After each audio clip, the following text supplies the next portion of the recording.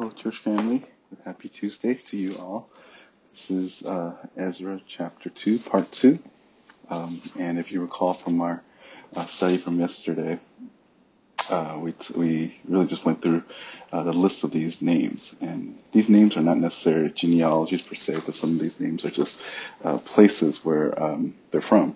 So in the context of this book, there's lists of people that were that could actually prove that they're from that they're Jewish, and then it goes down to locations, people that may not know exactly where they're from, but they know where they're from in terms of genealogy, but they know where they're from in terms of location.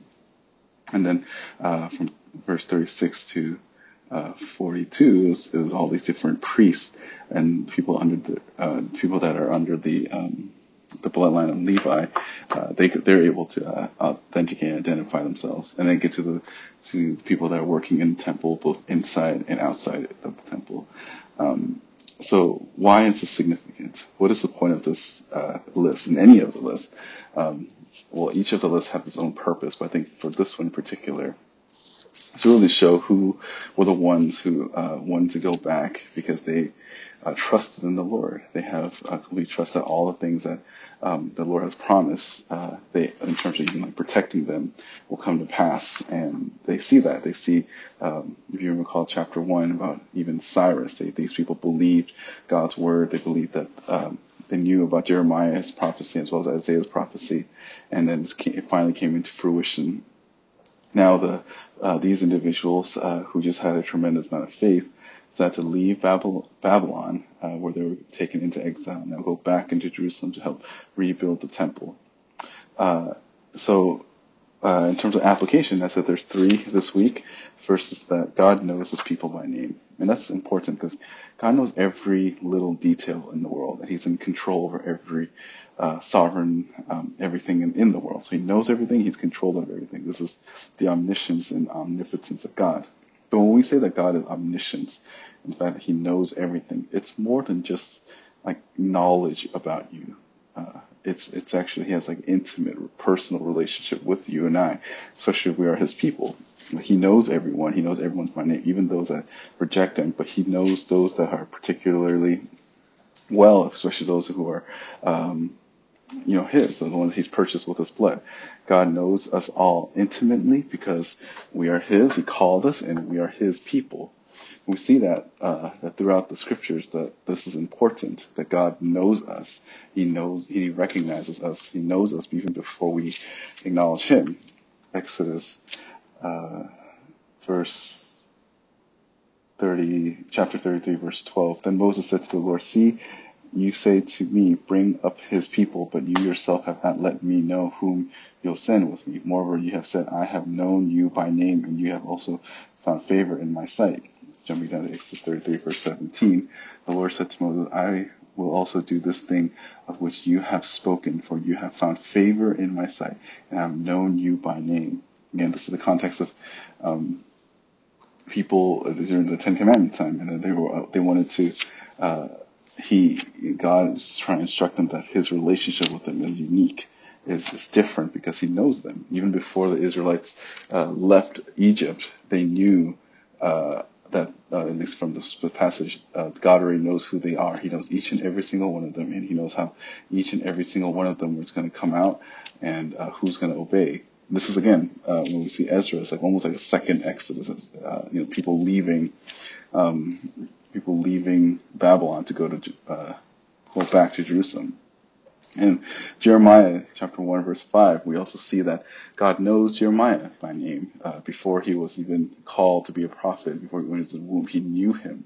Yet it wasn't just intellectual knowledge. He chose him, but he knew him intimately, and he knew that he was going to use him in a particular way.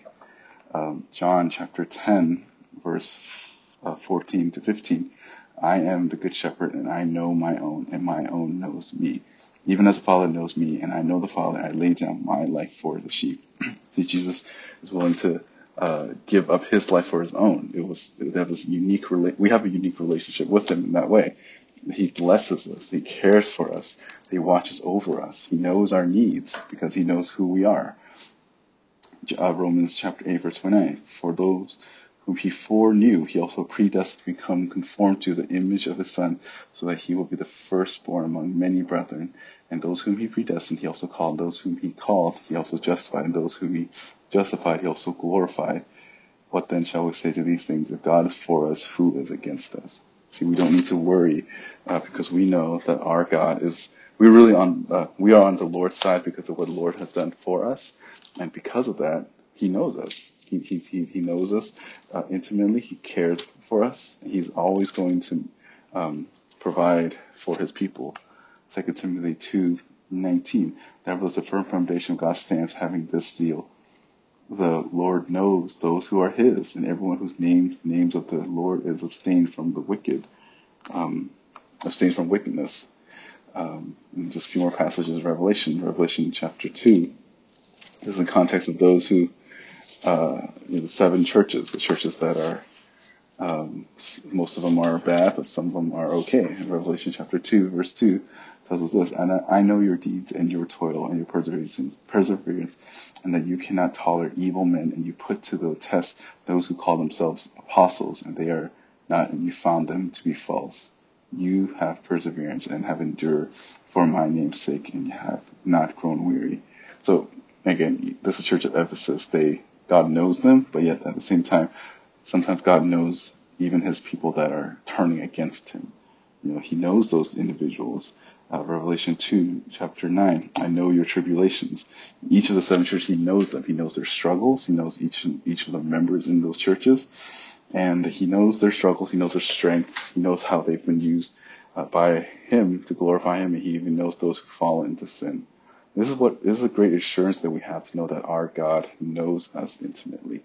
He cares for us in the way that we need Him the most. It's one thing to know God, but it's another thing entirely to be known by God. If you were, for example, if you went to England and claimed to know the Queen of England, and everyone there says, "Oh yeah, we know who the Queen is. We know who the Queen is. She's on our currency." But let's say, imagine if you walked up to the Buckingham Palace, and the Queen just happened to be entering, and you just cry out, Queen Elizabeth, or no, whatever the Queen's name is now. You just kind of start calling out the Queen, and she looks at you and she has no idea who you are. Usually what happens is you try to jump the fence or try to give her a hug or something, you get tased. But if the Queen knows you and you call out the Queen's name and the Queen invites you in, then you can run up and give her a hug that's legal. But there's a different level of intimacy. If you know someone, it doesn't necessarily mean that they know you. This is why in Scripture, when it tells us that for those who do not who die and go and are present in the Lord, the worst thing you hear the Lord say is, "Depart from me, for I never knew you." It's not a sense of intellectual knowledge, because God knows all things. Rather, the Lord doesn't have a relationship with Him. That's why the Lord tells people to depart from Him. And as Christians, we have assurance to know that we know God and He knows us. And He knows us before we even knew Him. And this should make us encouraged during times of suffering, because no matter how uncertain things are in the world, we know that our Lord knows us. He cares for us. He provides for us. He sustains us. He gives us assurance. He casts out our fear. He gives us strength. This is the God that loves us. He knows us. And Scripture, there's a lot of lists in Scripture, but of all the lists that actually matters the most is really the one that's found in the book of life. Philippians 4, chapter 3 tells us when there's a division between these two saints in the church, Paul writes, "Indeed, the true command asks you also to help these women who have shared my struggle in the cause of the gospel, together with Clement and all the rest of my fellow workers whose names are in the book of life." Revelation 3:5 says, "He who overcomes will thus be clothed in white garments, and I will not erase his name from the book of life, and I'll confess his name before my Father and before his angels." Revelation chapter 13, verse 8. "All who dwell on earth will worship him, everyone whose name has not been written from the foundation of the world in the book of life of Lamb. who has been slain. If anyone has ear, let him hear. If anyone is destined for captivity, to captivity he goes. If anyone kills with the sword he must be killed. Here's the perseverance and the faith of the saints. Revelation 21, verse 27. And nothing unclean, and no one who practices abomination and lying shall ever come into it, but only those whose names are written in the Lamb's book of life. See, as Christians, the list matters, but of all the lists that matters, we need to make sure that we ourselves are in this Lamb book of life. And it comes back to the gospel. Israel in Ezra chapter 2 were chosen people by God, and they were chosen with a particular task of representing Him to a lost world, and they're supposed to stay in one area and be a light to the nations. We as Christians, the only thing that really carries over is that we get to be light, but we're not isolated to one area. We get to go out into the world and make disciples of all nations. The reason why we can do that is because we are in God's book of life. And that is the most important list. Of all the lists that we want to be in, that's the one that matters the most, because this is the one that goes on for all of eternity. Whereas all of the lists of Scripture point to Christ, or just a list of names that seemingly mundane to us. What should matter, what should make us think is like, are we in this one list? Because there really is a list for us too, not just a membership list, but we have this, the greatest, the chief of all lists is this list, being in the list that's under the Lamb's book of life. And the only way you and I can do that is if we place our faith in Jesus Christ.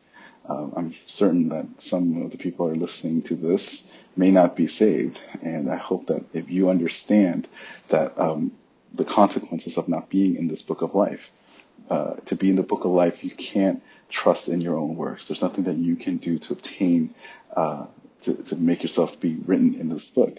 Rather, you need to turn from your self-righteousness, your own pride, and your own sin, your own self-arrogance, your own self-work, anything that your self-reliance. You need to place your faith in the Lord Jesus Christ, who, because of His death on the cross, enables you to have desire to love Him, to know Him, so that your name could be in this book of life and you have eternal life. That's what's so significant about this book of life.